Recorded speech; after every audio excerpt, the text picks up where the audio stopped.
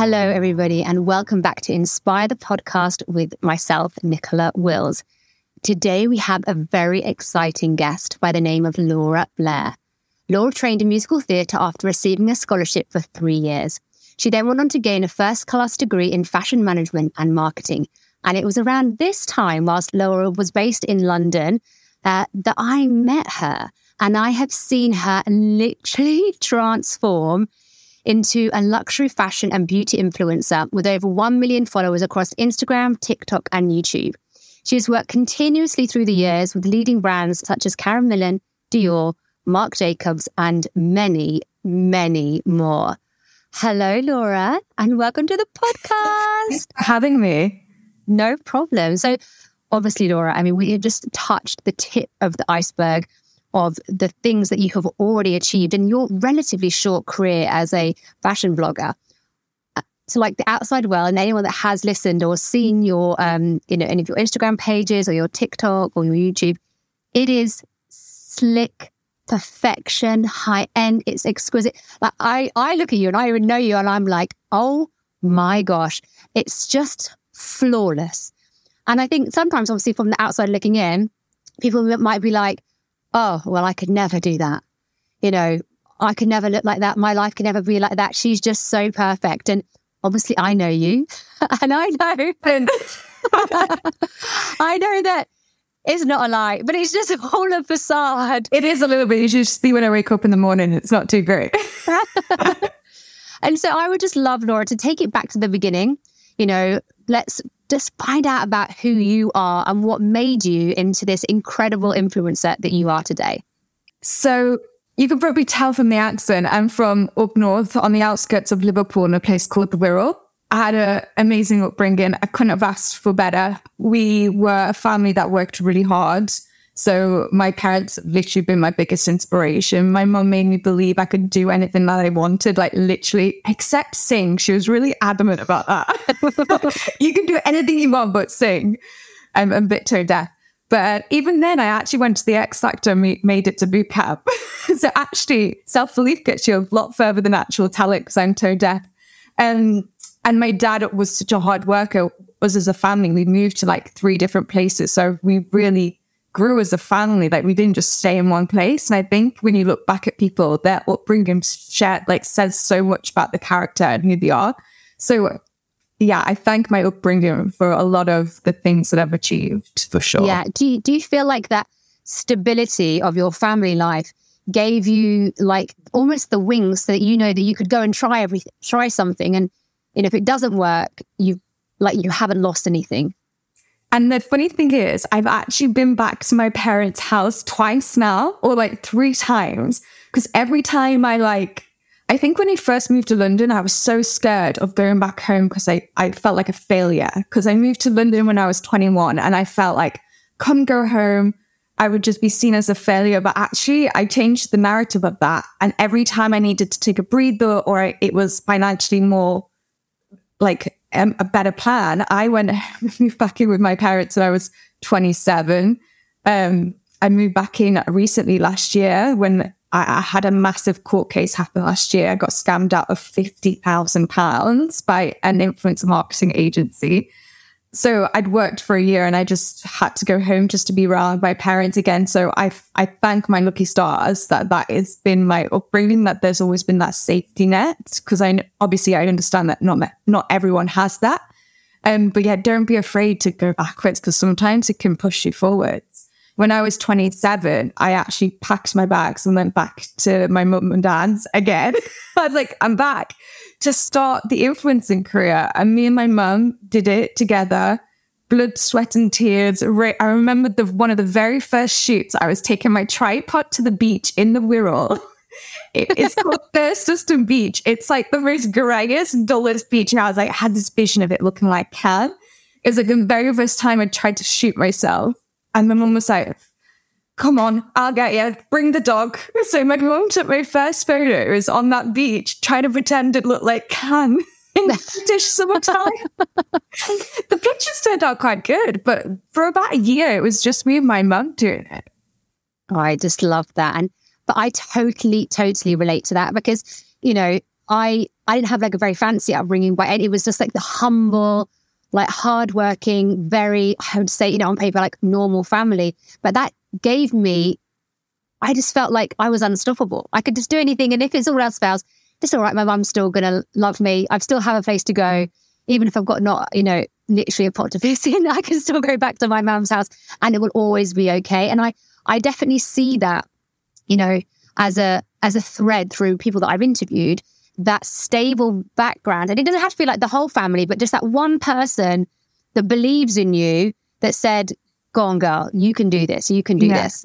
So lucky. And like, if you don't actually have that, which many people don't, you have to muster that up for yourself somehow. And I guess it would be so much harder. Yeah, totally. But I think that, I guess that's where, some people that they have to fight even more so to just, financially make their way and then, see the growth, like, whereas we had that as a little backup, which again, it's just such a blessing. So what was your school life like, Laura?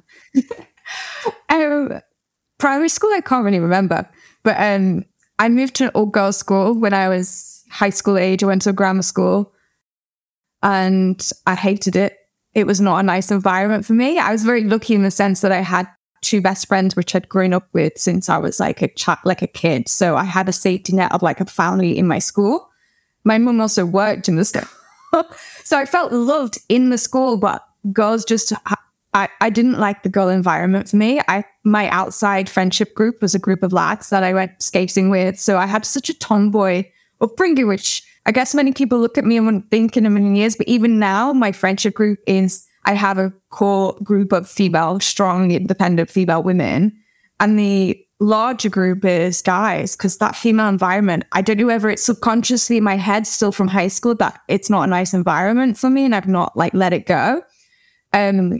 But I just was talked about a lot, like what I was wearing, my hair. I just felt scrutinized so much. And I think I was different in school. I think that was it.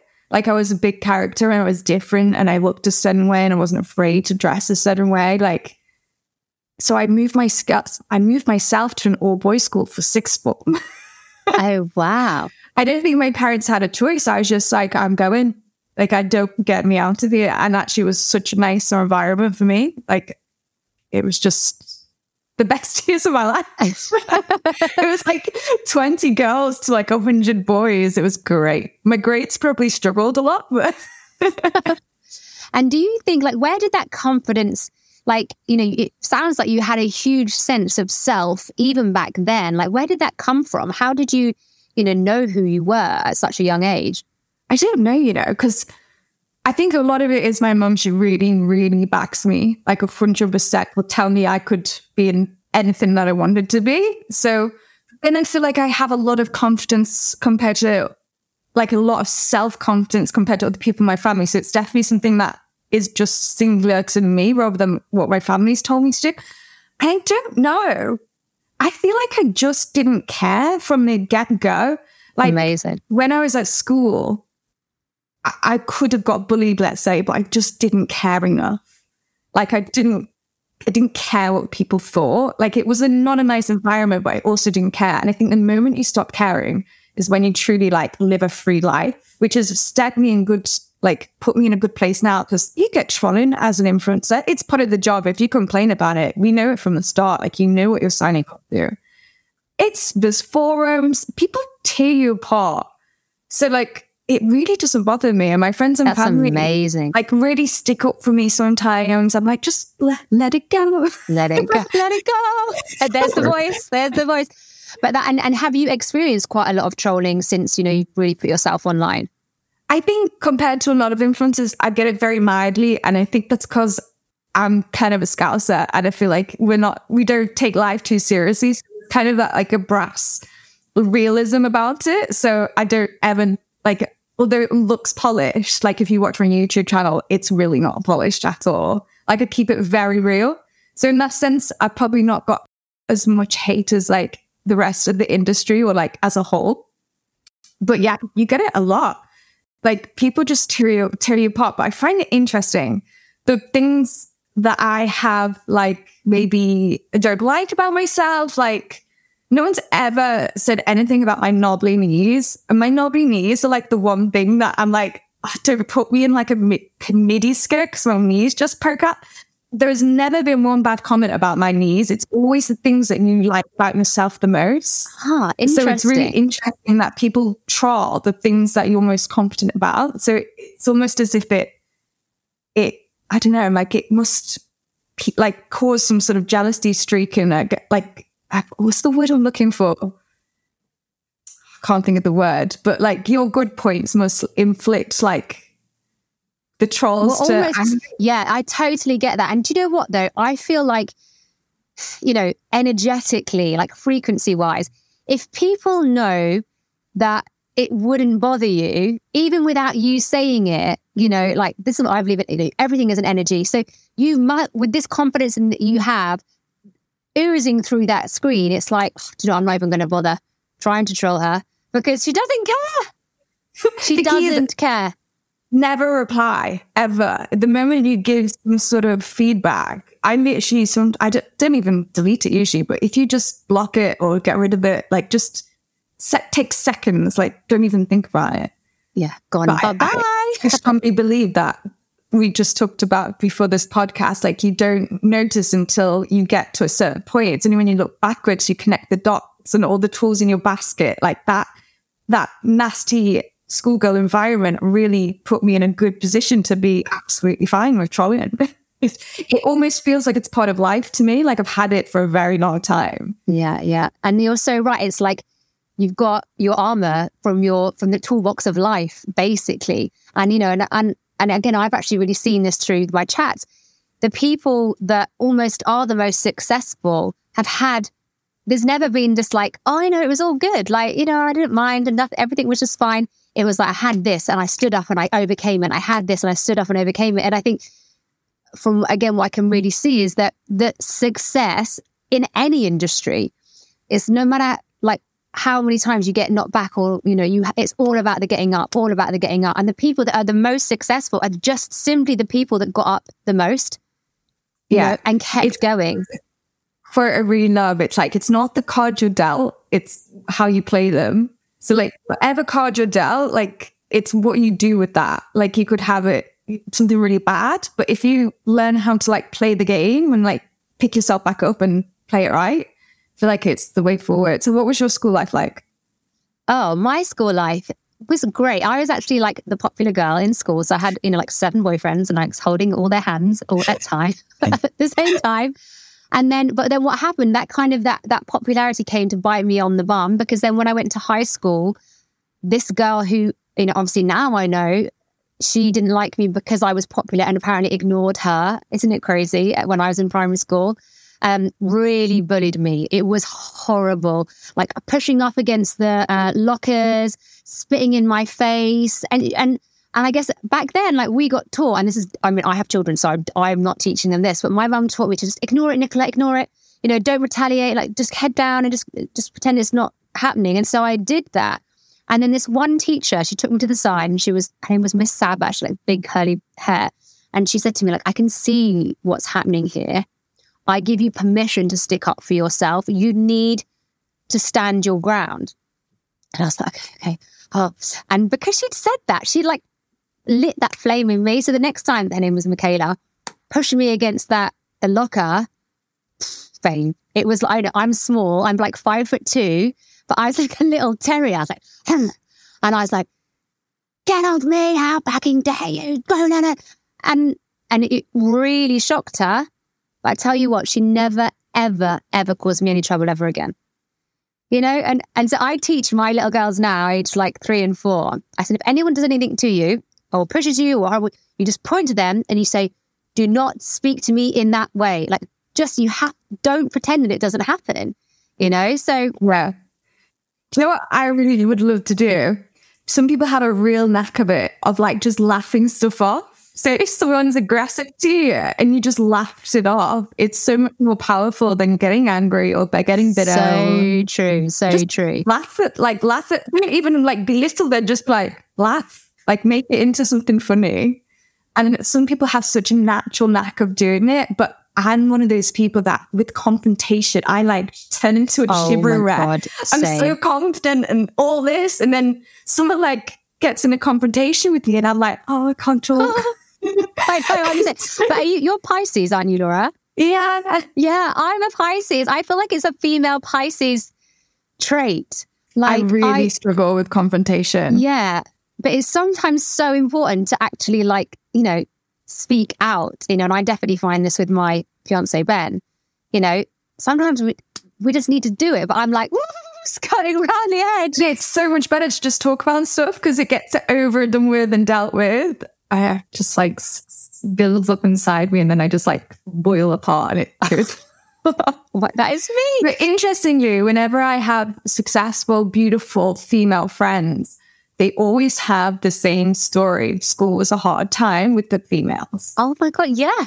Yeah. So there's something there that I really learned. It's some women are threatened by beautiful women or like women that are confident. And I really wish females could learn to like really empower other women, because no matter how beautiful or successful someone else is, that does not take away from your own beauty or your own success. There is so much abundance in this world for every woman to go out and get what they can achieve.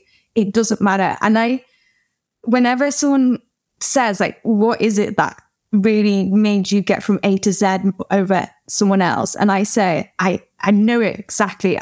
Instead of getting jealous, instead of getting bitter and saying, I can't do that, they've got everything. Each person that I was like, oh, she's successful, even to do with makeup and hair, what they're wearing, I would scrutinize every single detail of someone's success. Use someone's success as a handbook for your own life to teach you what they're doing right. Rather than getting jealous, bitter, trolling. I can assure you there's no troll out there that is successful. Like, people that are scrutinizing successful people have not got the time to troll. Yeah, I could not agree more.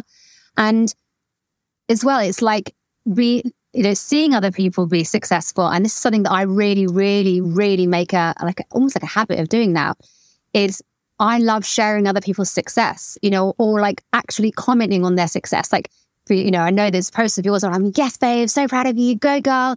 Like what that does energetically, it's almost like saying to your own self, like, I'm happy for that person. And that like full circle of, if I'm happy for that person, that gratitude comes back and back and back and back.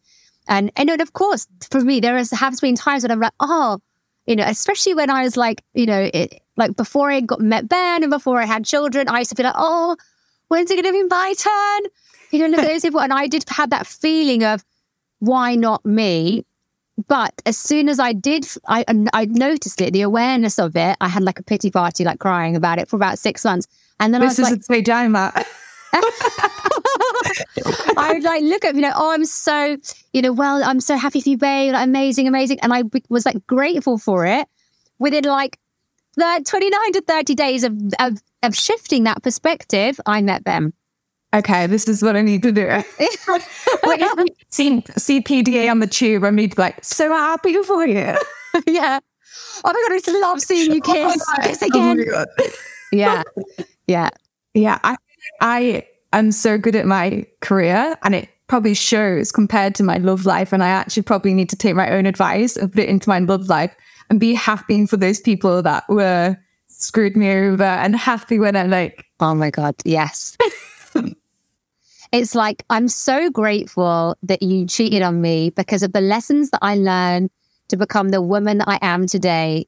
Yeah. To then be able to meet the person, which of course is going to happen one day. Yeah. And really interestingly, I was in what I would class as a bad relationship where I was just very miserable, similar to the one you were in, where you were just probably a former broken version of yourself. And when I came out of that, it was probably the lowest point in my whole entire life. And actually, I had this real thing, like when you're going through heartache, just work, because you're not going to feel good whatever you do. If you channel your sadness into working, whether that's on your body or your career, when you get happy again, you will have such an amazing life. Because time is the only thing that will heal a broken heart. So be productive in that time. And sure as hell, I slept, eat, breathed, influencing during the most depressing time in my life. The day I became a full-time influencer was the day I split up with this guy. He vanished off thin air, didn't even date me, 3 years, disappeared. And that to a girl leaves you in a really weird state. Like, he could have died for all I knew. Like, it was almost as if I had to grieve a death. I've never seen him again since. Very strange. It's a whole different podcast. Look, I really my heart and soul into influencing and being this career that I have now, that I'm sometimes think like, if that awful time didn't happen, would I have had the momentum or the motivation or the time to be here doing this now? And I thank everything, because I have the best life ever now. And I don't think maybe it would have happened if it wasn't for that. 100%. I mean, that's everything. But I was exactly the same with the person that we both know, that, you know, it was literally the worst time. And I felt like my heart had been ripped up, but I had never been more motivated to prove that I was worthy, that I was good, that I could achieve something, and that I could be successful without this person. And that's when basically it was the beginning of actually my life that it is today. And you know what I actually miss sometimes? I always say this, I miss that drive. Yes. I was working a dead-end job. I was in a 5-bed house share with people I didn't even know, who were like, didn't even like me. I feel like I got bullied in that house as well. And I missed the motivation of like getting myself out of like rock bottom, because it's so hard to have that motivation now when you have a nice life. Like I always need like that drive to come back or be ignited again. I need another guy here, but but it's that negative driver. And I feel like, you know, it's that enough moment where you just go, enough of everything that is not serving me right now. It's like that line in the sand, and I'm going to move forward and change literally every part of my life. And, you know, I'm the same as you. I love that negative. I love that feeling of like, it almost felt like, it wasn't like I was anxious, but it was like I was on edge every day. I woke up with like that fire in my belly, like that in a dancer world. I miss that. I love that. Yeah. And then, but I guess that's not sustainable forever. Interestingly, my most viral reels have always been when I've been annoyed at like a guy. Because you just get that like, wow, fierceness. And I think when obviously I'm 35 years old now, and my reels, I think they're very renowned for that strut that I walk around the street for. And it's kind of this air of that's what draws people in. It's like an air of, you describe it, I don't know. Queendom. It's like queen. It's like I'm a queen, basically. I just love that. It only comes from the bullshit. Like that's where that derives from, that energy. So when you compare like a young girl to like a woman, that's the air that a woman holds. It's like you've shit on me, but you're not breaking me down. Like I'm still moving forward. And I get myself into that zone every time I do a reel. And I think that is why it really works on Instagram, because people can feel that, the women can feel that emotion. And usually when I create reels previously, and it's been a bit dancery or like, I don't know, eccentric maybe, it's maybe put women off, but there was something about these reels that was empowering women. And I realized it was the emotion that I was getting myself into when I walked down the street. I like walk past these men and they turn and I'm like, I don't care. Like I am on a mission, and like it was empowering women. And I feel like I loved that I was giving women that feeling when they watched my videos, and it just got addictive. What it is. And something that happens, Laura, when I watch your videos, and I always think, is that set up? Is that person like put there when you walk and then people go, oh, and they're all looking behind? It's just literally, it's like you're in a movie. You are Carrie Bradshaw in Sex and the City, like in a scene, but it's actually real life. She's just, the spoiler was she got with Aiden, didn't she? I hope Aiden is on his way to me. Absolutely. So Laura, let's take it back. So you've gone schooling, and then you're really into dancing and performing, and then you go to a stage school in Liverpool. Is that right? Yeah, so I was never really into the whole stage thing. I just got to 18 and I did not know what I wanted to do at all. I had no idea.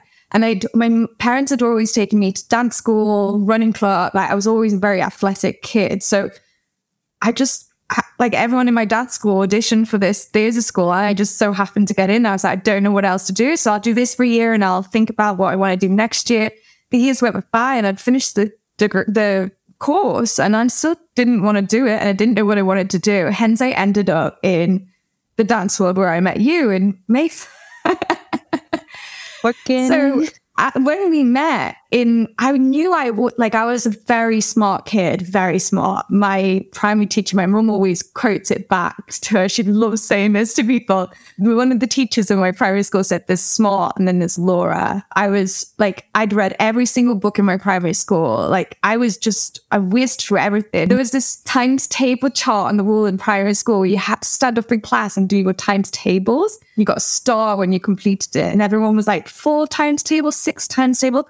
I was only 60 times table. Like, it was off the chart.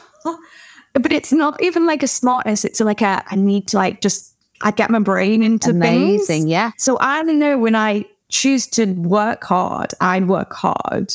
So when we met in the Mayfair world, I was dancing in Whiskey Mistake when we met. For those of you who don't know that, it's like a period you go with sparklers and they come out with the champagne. But interestingly, I love Whiskey Miss now because the manager of Whiskey Miss is actually fashion designer Mark Burton, and he created the most amazing outfit. So when people think Puritan dancer, they probably jump to a million conclusions, but it was such a high-end kind of catwalk feel. It was amazing. Yeah, we basically felt like we were Kate Moss on that podium, and we were really protected, because whenever I say to people, I used to dance in the London nightclubs, instantly people think, oh, stripper. And it's just like, yeah, but there was it was not that world at all. No, it was I felt so empowered. I was like in amazing outfits. I had an incredible makeup. We had security, didn't we, the whole time. And it was a real little girl crew back then. Yeah. And every celeb in the sun was in these clubs at the time. It's not quite the same these days. The club industry really... or am I getting old? I don't know. But every celeb was in there. Yeah, the lights were on us. And it was such an amazing feel. And I feel like when I never talk about it. Not that I'm ashamed of it. Just people who don't understand what it was. And I actually kept it from my family and all my friends back home for a while just because of that. I didn't know that. But, yeah. When I was dancing, it was just like a thing where I couldn't figure out what I wanted to do. Like, it wasn't a career. It wasn't like a job. It was like, I really feel for people that like can't find their purpose or can't find their career because it's such a horrible feeling. I wanted to work hard, but didn't want to work hard at something I didn't want to do. So I spent my whole 20s searching for this light bulb moment where I'm like, that is it. And it really didn't come. So, like, if anyone out there is feeling the same, like, I really had to try to find it. And when I went back to university, one of the reasons I went back to university after dancing is because one of the girls said she was just going to marry a rich man, and it literally sent shivers down my spine. I had such a bad experience of men at this point that I was like, oh my God, I cannot rely on a man for my future. Yeah. So it's a really good tip if anyone doesn't know what they want to do.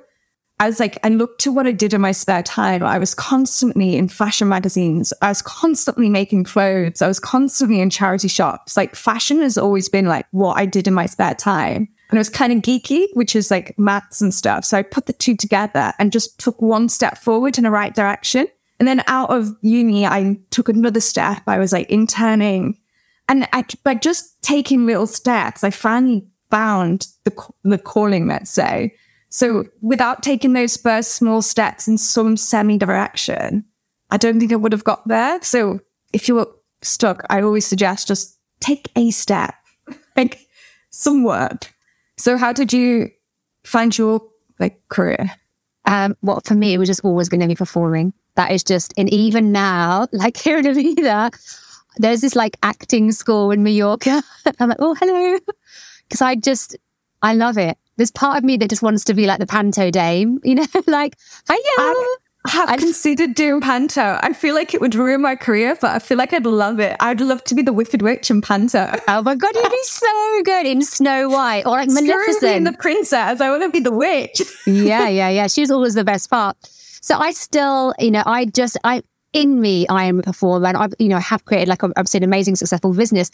But like you said, the connecting the dots, my performing career gave me the tools to be successful in an online business, because it was about, you know, taking the knockbacks, hearing the no's, being persistent, being consistent.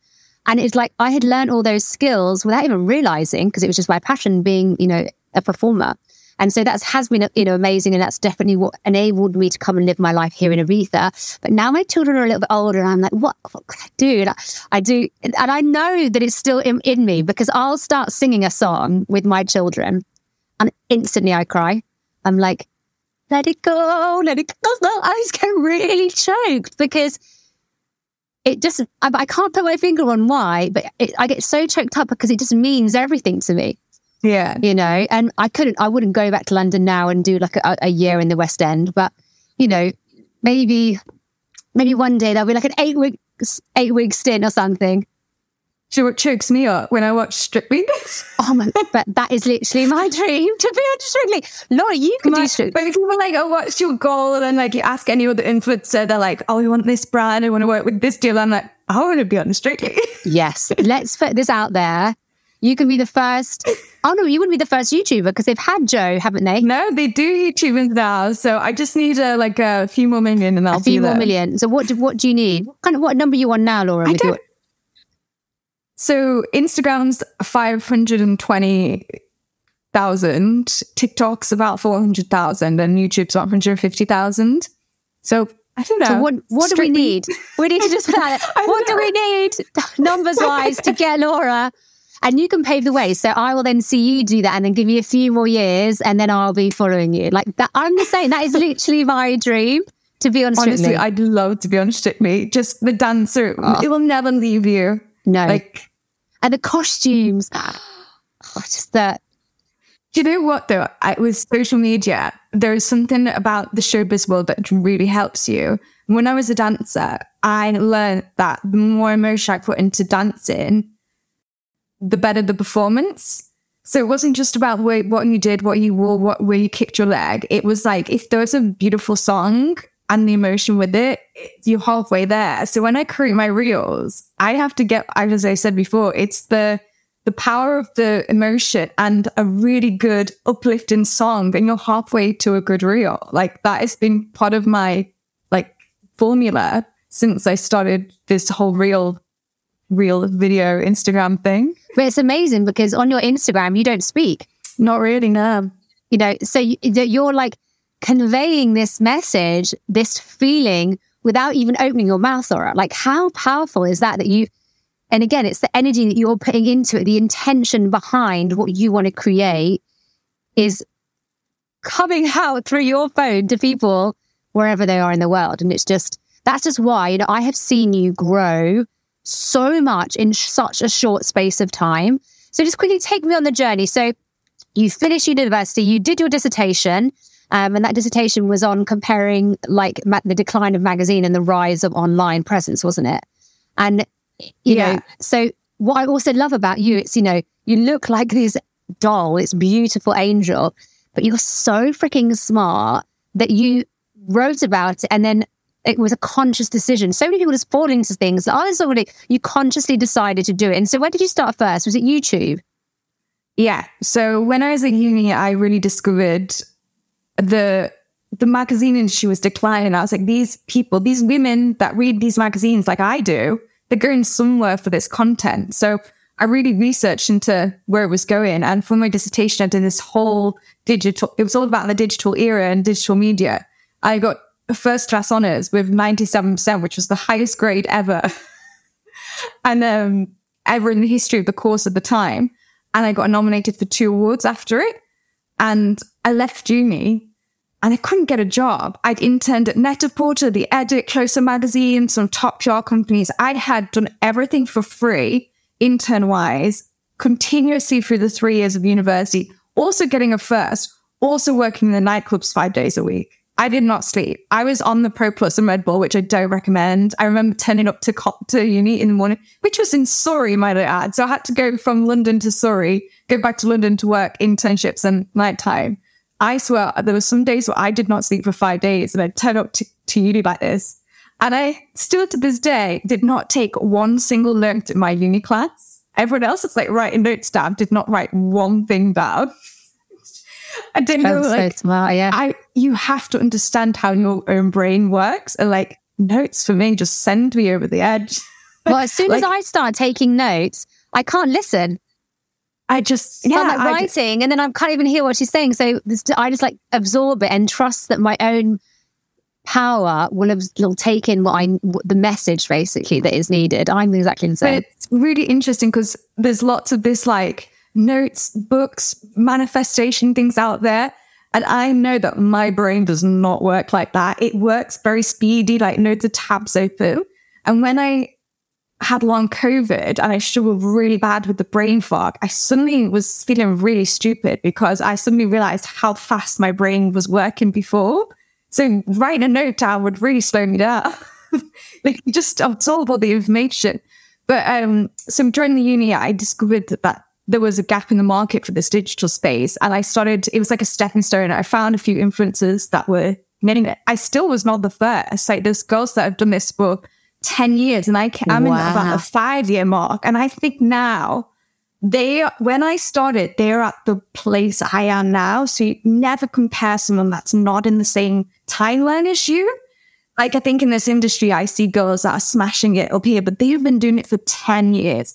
And the amount of stuff that I've learned now to be in this position is nothing compared to when I started. So you mustn't compare someone on a different timeline to you at all. It's one of my biggest things. So I couldn't get a job outside of uni. I literally felt like, what do I need to do here? And like, I've got everything that you ask for. I just couldn't. And I feel like to this day, and probably get so much, I don't know, controversy saying this, but I think it's something to do with what I look like. I feel like one of my pet hates is, it's so easy for you. I feel like so many doors were shoved in my face because of a big personality, what I looked like, big strap, it's a lot. And I think it really is scary to like someone, I don't know, I just feel like, I don't know, that doors were shut. I totally get it. You're unemployable. Like to be an employee means you have to be told what to do. You've got to fit in. You can't stand out. You can't really have your own opinion because you're under someone else's umbrella of what they want you to do. And maybe if you're good to see, it's like, honey, we can never control her. We can't control this one. And actually, the one job I did get was a guy. And I walked into the interview and I was like, I'm going to get this job. And it's not because the guy liked me in any way. It was going back to the high school thing of like women don't like me. Or like women that don't know me don't like me. Like once you get to know me, I'm very lovable. But there's something about, I don't know, I wish we lived in a world where females really like wanted all the strong feet. I think it takes a certain type of woman to be in a crowd with another strong female. So a lot of doors are shut. And the job that I got was to do blogging, and it was the first kind of company that connected bloggers to brands. And I got that job so I could learn everything about the industry from underneath. So even it was like I was starting the influencing industry and I got a job on the other side of it. So I knew how much people were earning, I knew what people were doing, I knew how brands worked with influencers. And I really suggested, you want to do something, if you want to open a restaurant, go work as a waiter, like go on the inside first. And it gave me such an amazing, like, I remember taking two teenagers to a job and they booked 2 times my salary in one day. And I was like, I am doing this. Wow. That's so inspiring. It was like an eye-opener. I was like, I have all the tools in the box to do this. I am just going to do it. And it wasn't even about the money because I'd already started doing it. Like it was, I just saw an opening before it became mainstream. I think I just got it at the right time, maybe. I don't know. I wish I was 5 years earlier. But I know. I still was a lot. I still was before the whole wave of it now. I think everyone's onto it now. Yeah. So just talk me through then, Laura, what kind of in your personal life was going on at this time? Were you with boyfriends? Did you have someone supporting you? Because you were in London through this, weren't you? So I had a boyfriend when I was at uni. I had a lot of boyfriends, didn't I? Who's the one that was with all the girls? Not that one. They've all been with a lot of girls. Oh, no. I've learned in life, I attract a fuckboy. I've learned this. It's a pattern that I've stopped. So up until the guy that really disappeared and was a very bad situation. So just quickly, one second. You lived with a guy. You lived with him? No. Okay. So you were with him for 3 years as like a boyfriend and girlfriend. And then one day he just vanished. Yeah. What? What? As in, were there any signs? Were you arguing? Did it? No.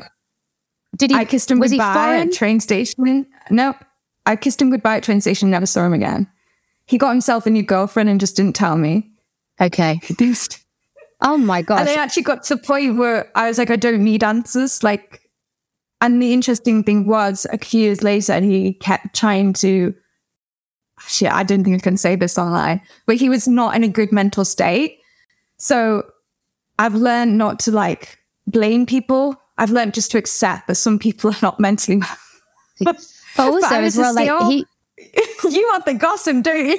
Yeah, tell me.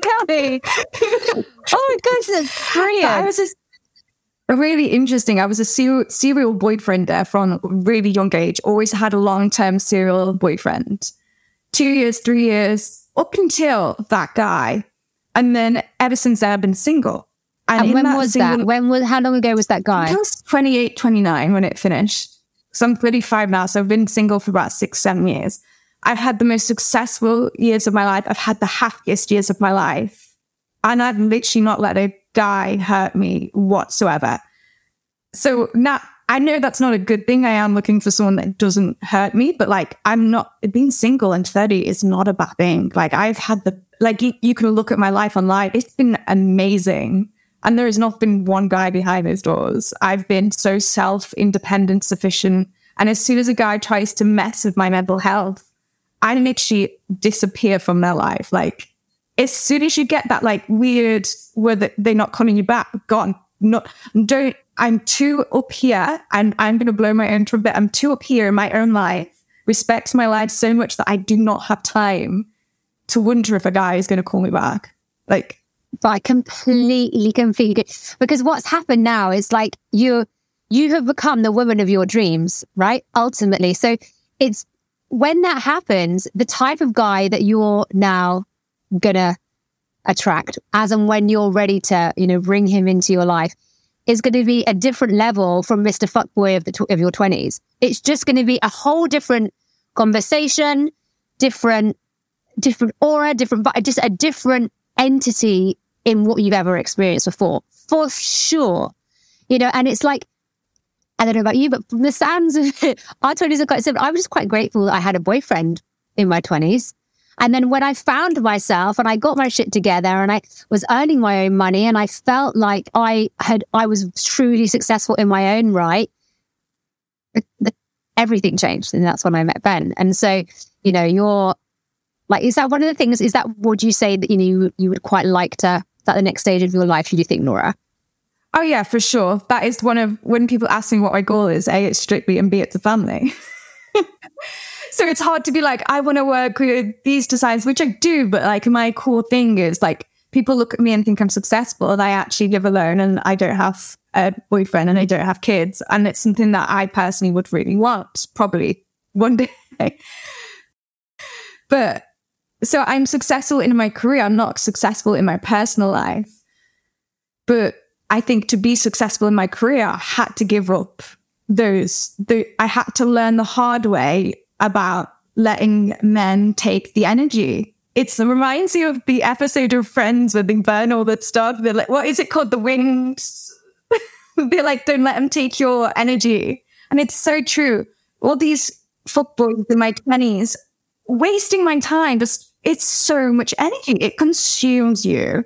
So the moment I get a little inkling of that now, I'm like, gone. Like, bye. Oh, no, I don't even let it get to that stage, which makes me go through this cycle of like, have like a month or 2 months, 1 month, and it's like a rotation of like men that just piss me off. It's really hard to find what you want. And I really believe, so like this conversation that we're having because we're women, like us as women, we have a boyfriend or we have a partner, and it's like our whole world revolves around that person. Whereas men, they have a girlfriend and it's just like, well, I see you, but really the focus is on my life and my work and my mates. It's very rare that, it's the other way around. And exactly. But also it's like, I feel as women, you've got to learn that lesson. You can't just keep chasing after guys. Oh, what's he going to give to me? Or am I going to feel whole when I'm with him? Oh, maybe he's the one. And you just I definitely did this. Like anything of my dreams and my goals would kind of simply merge into what his were. Where every time I got a new guy and we're like, oh, yeah, maybe I do want what he wants. And it was like, no, Nicola, what do you want? And it was only again when I released those chains, it was like, and exactly like you said, like I'm going to create this for myself and do this for myself. And it was, and I think this is really good for the audience to listen to. That was a decision. That was a real clear decision of, I'm going to transform. I'm going to change my life. I'm going to put my heart and soul into this. And I have no space or time for anything else that doesn't serve me. Yeah. And the focus of it's going to happen. I think that the end focus is so clear to be able to do that. So once you have your focus of where you want to be and what you want to achieve and have your full self-belief will get you so much further than anything else. Talent. So you need to instill that self-belief in you and be absolutely ruthless in getting it to be able to be like, no. How do people do that, Laura? How do you think people do that? Let's say people are listening to this podcast and they're like, oh, God, that sounds amazing. I don't really have any self-belief. Where would, if you were talking to your friend and she's like, I don't know, Laura, I don't know, what would you say to her? Stop making excuses. There is nothing to stop you achieving the same. If someone on this earth has achieved something, there is not much different in human beings for you to achieve the same thing, whether that's your body, what you look like. And I think people look and say, oh, you're born that way. Actually, if I look at the start of my YouTube channel, I looked awful. It's only through learning makeup and researching different products. I have crafted it's a learning process. Again, going back to scrutinize what other people are doing. And I look so different from the start of my YouTube, just from watching myself back and taking on what works for me, what doesn't. So there is nothing stopping you getting from if you don't feel you're worthy enough or good enough, stop. That's where you need to stop, because there's nothing different between us and anyone listening to this, or us and even an actress or something.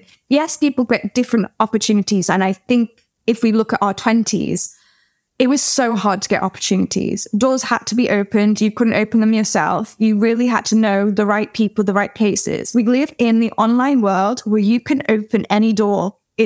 I think, is it Gen Z? I don't know what they're called. Is it are we millennials? Yeah, I'm just a millennial, but yeah, we're the millennials. But the next generation, it's like the world is literally their oyster. Yeah.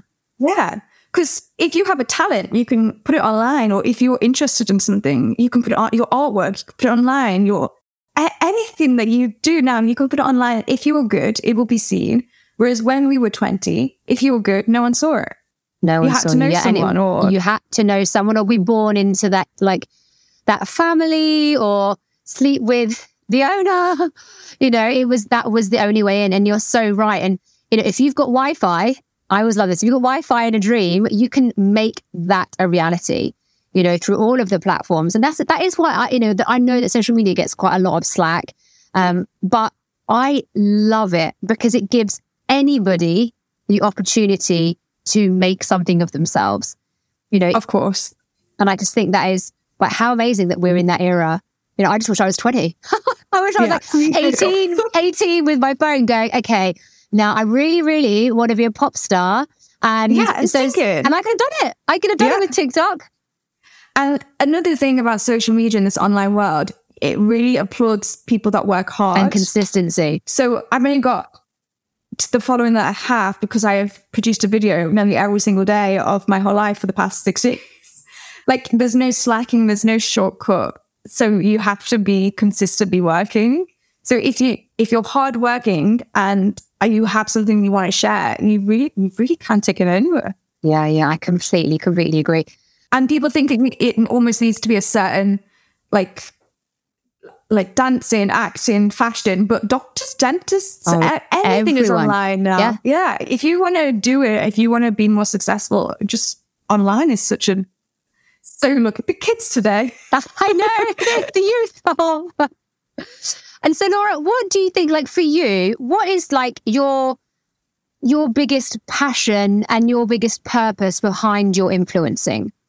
So I find this really interesting. I think a lot of people now start influencing because they like the fame, the fortune, all the good stuff that comes with it. When I started, I think a lot of influencers from years ago say this, it wasn't a thing. Like we didn't know we were making a lot of money from it. And we didn't know we'd be like famous or like well known for it. I just loved the fashion. So that was one of the reasons. But when I went through that bad time in my life where I was rock bottom, disappearance of Mystery Man Z, I turned to YouTube and it made me feel better. I think YouTube, people see it as like cat videos and how to make stuff. But there's an underworld of YouTube where you can have a subscriber list. And I subscribed to like 10 girls, which are like roughly the same age, doing the same thing. And I tuned into their videos every day when I was rock bottom, feeling lonely, feeling so bad. And they made me feel good again. They lifted me out of the hole. And like people would be like, what are you doing? And I'd be like in a zone watching YouTube video after YouTube video. They not only helped me feel less lonely, they not only lifted me back up, they also gave me a career. So I wanted to do that for other people, which is why I started on YouTube. So I was initially a YouTuber, and it still is like my favorite audience because they know me so well. They get this me rather than the walking down the street. Yeah. But yeah, that was one of I wanted to inspire the women, and like even the videos walking down the street. I loved like making women feel better because I know what it's like to be in that hole. And like I always express, like when it's like, oh, it's so easy for you, you don't understand. Like I've been here. I wanted to help you get out of it too. Like it's really interesting. And so on a day-to-day basis, Laura, what does your do you do anything to kind of keep your mental health in check? And do you have routines to, keep you at your best? Well, I feel like my mental health went right out the window in lockdown. I feel like I'm only just recovering from that because I got COVID very bad at the start of the pandemic. It nearly killed me. And I remember watching you. Oh my gosh. I remember scrolling on my phone and then you popped up not looking like the Laura that we're used to seeing.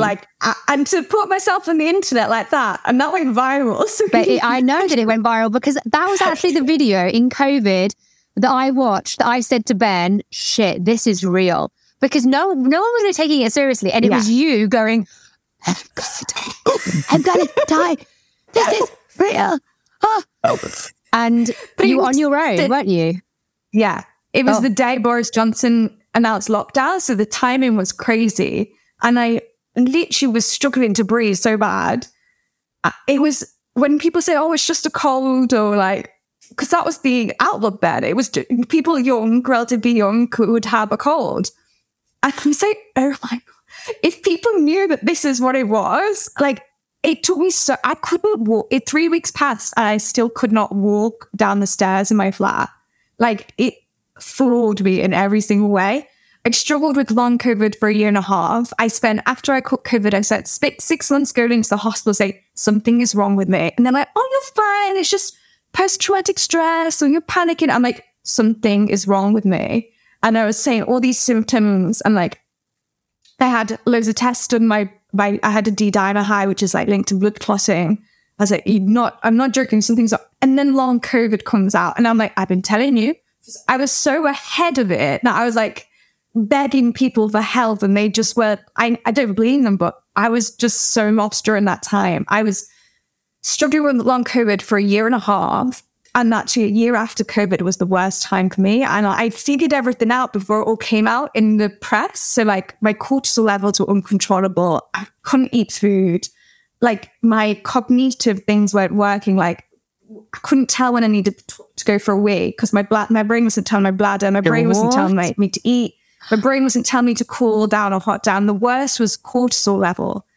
And like during this time, a guy had really like screwed me over, and that shot of adrenaline, I could not bring it down. And like I got hives all over my body. I was shaking and I lost so much weight. And this was a year after COVID.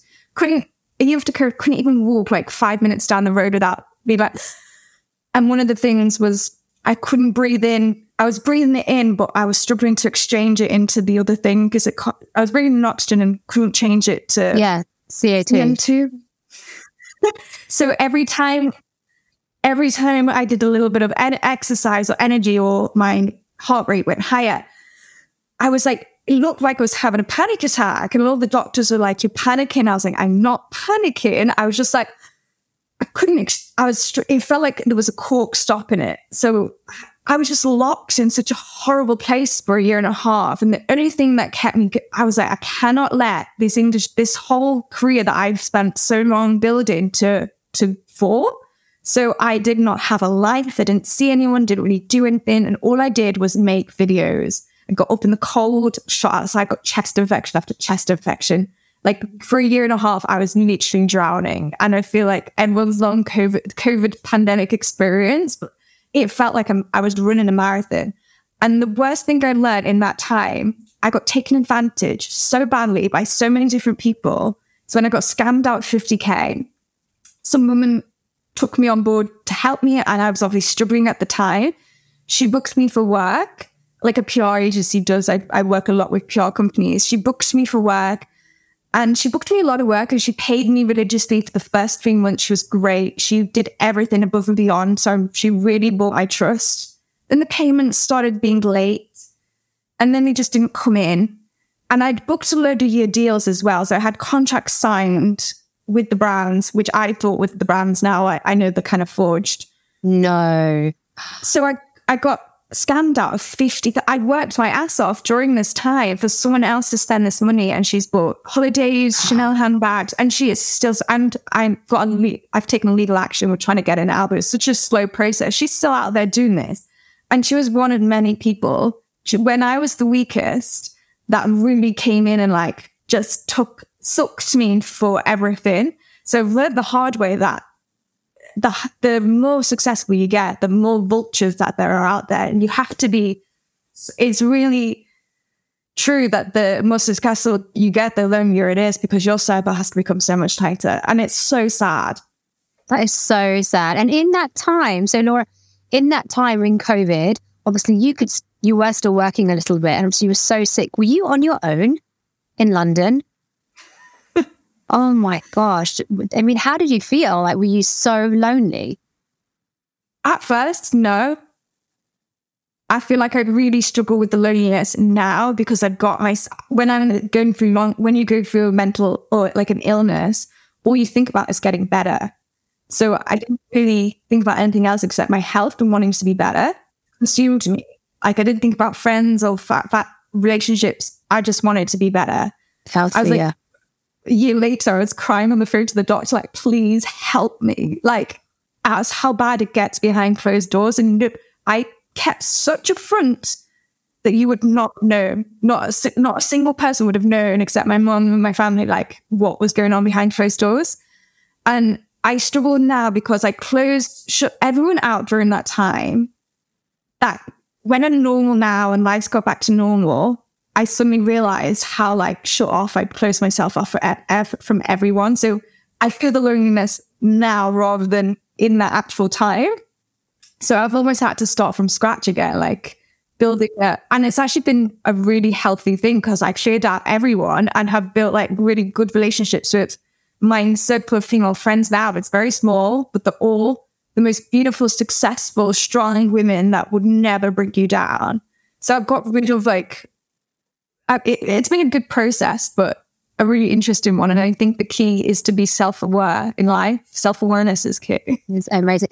And I totally relate to that, So when I have my best friends, which are, Stu and Francis, who, they're back in the UK.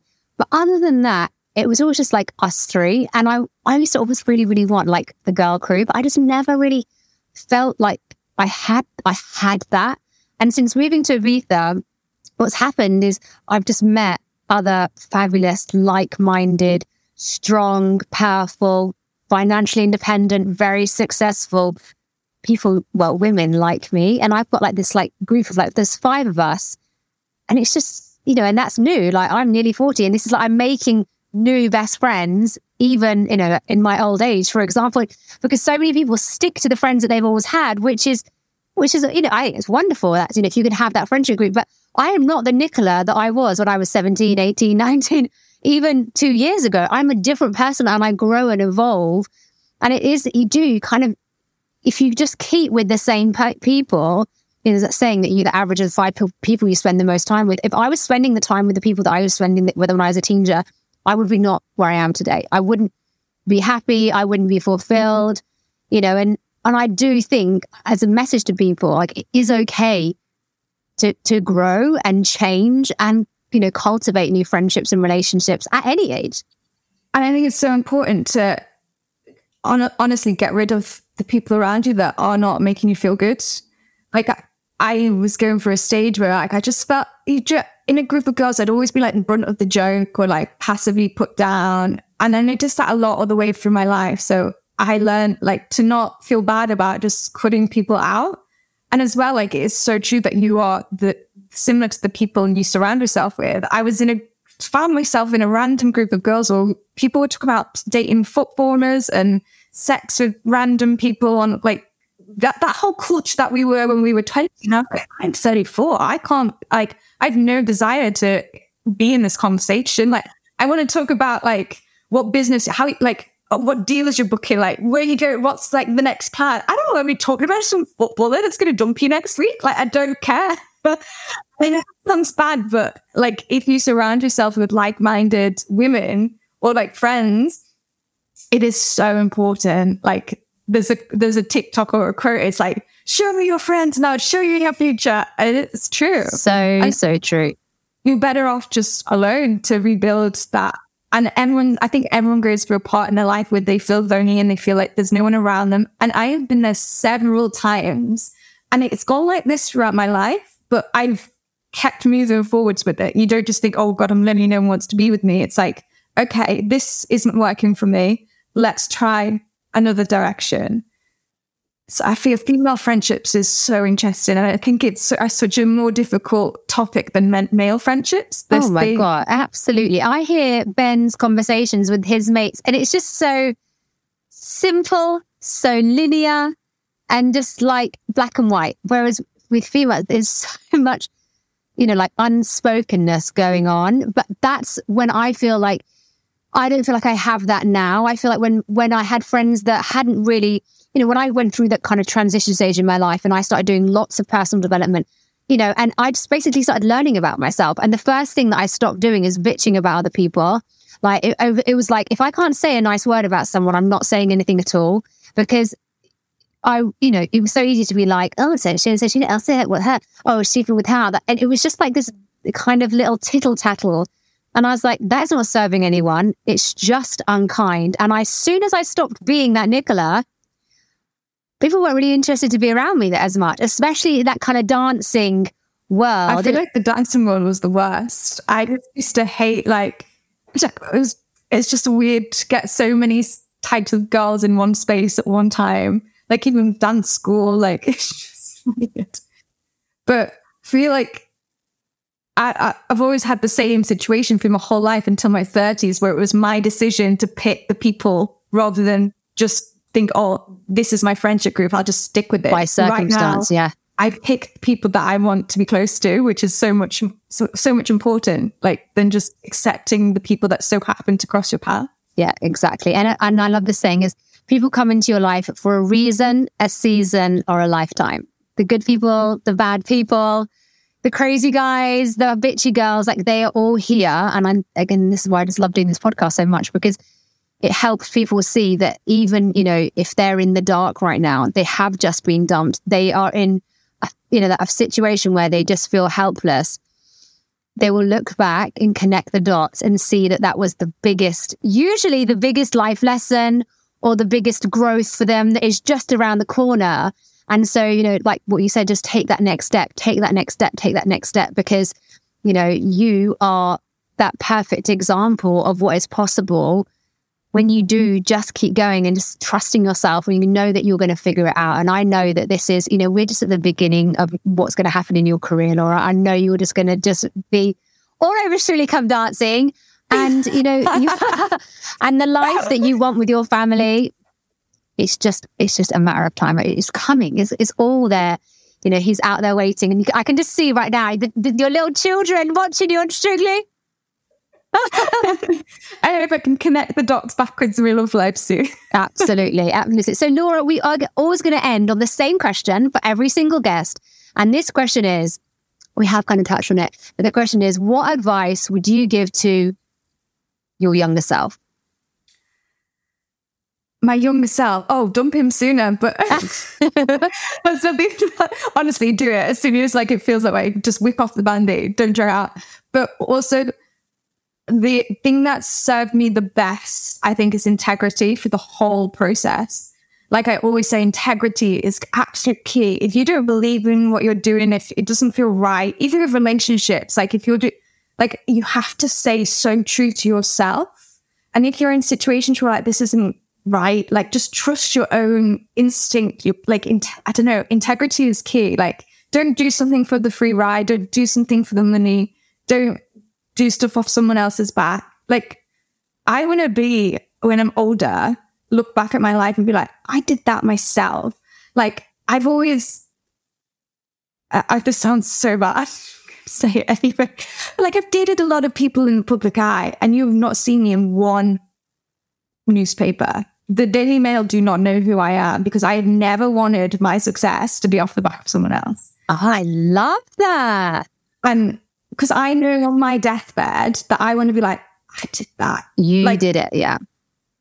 Just buying my own house, this has gone off the top of integrity, but I know that I need to do it for me, and not, there's a lot of people sat front row now at London Fashion Week that have bought their helmets, and the brandings don't seem to get onto it. It's really crazy. And all the influencers this is baffling, because we can see it. I can spot a fake a mile off in this industry.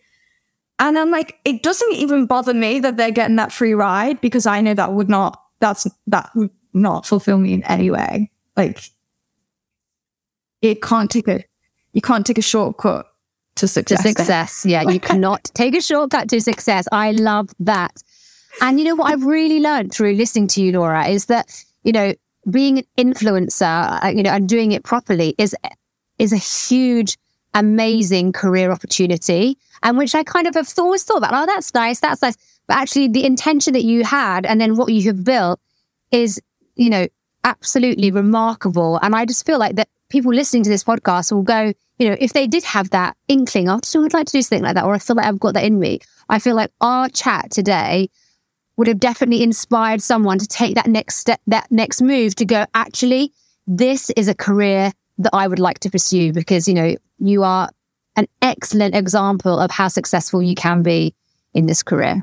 And interestingly, don't take no as don't take no's as something to work hard at. Every single brand that I interviewed with for a job outside of uni, most of them they've all said no, and I've worked with them later down the line as an influencer.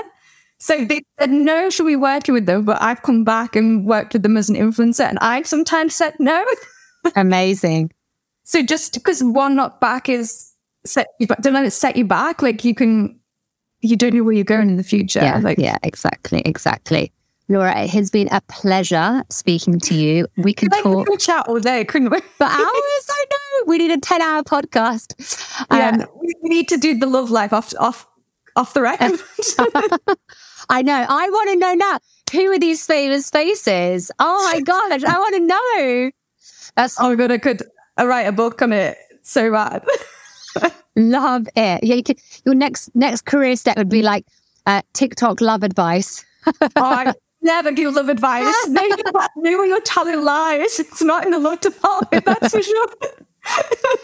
Oh no, it's been a pleasure. I'm going to say thank you so much. It has just been amazing. And if you aren't following Laura on any of the platforms, please make sure you do. All her links are down in the show notes. Thank you.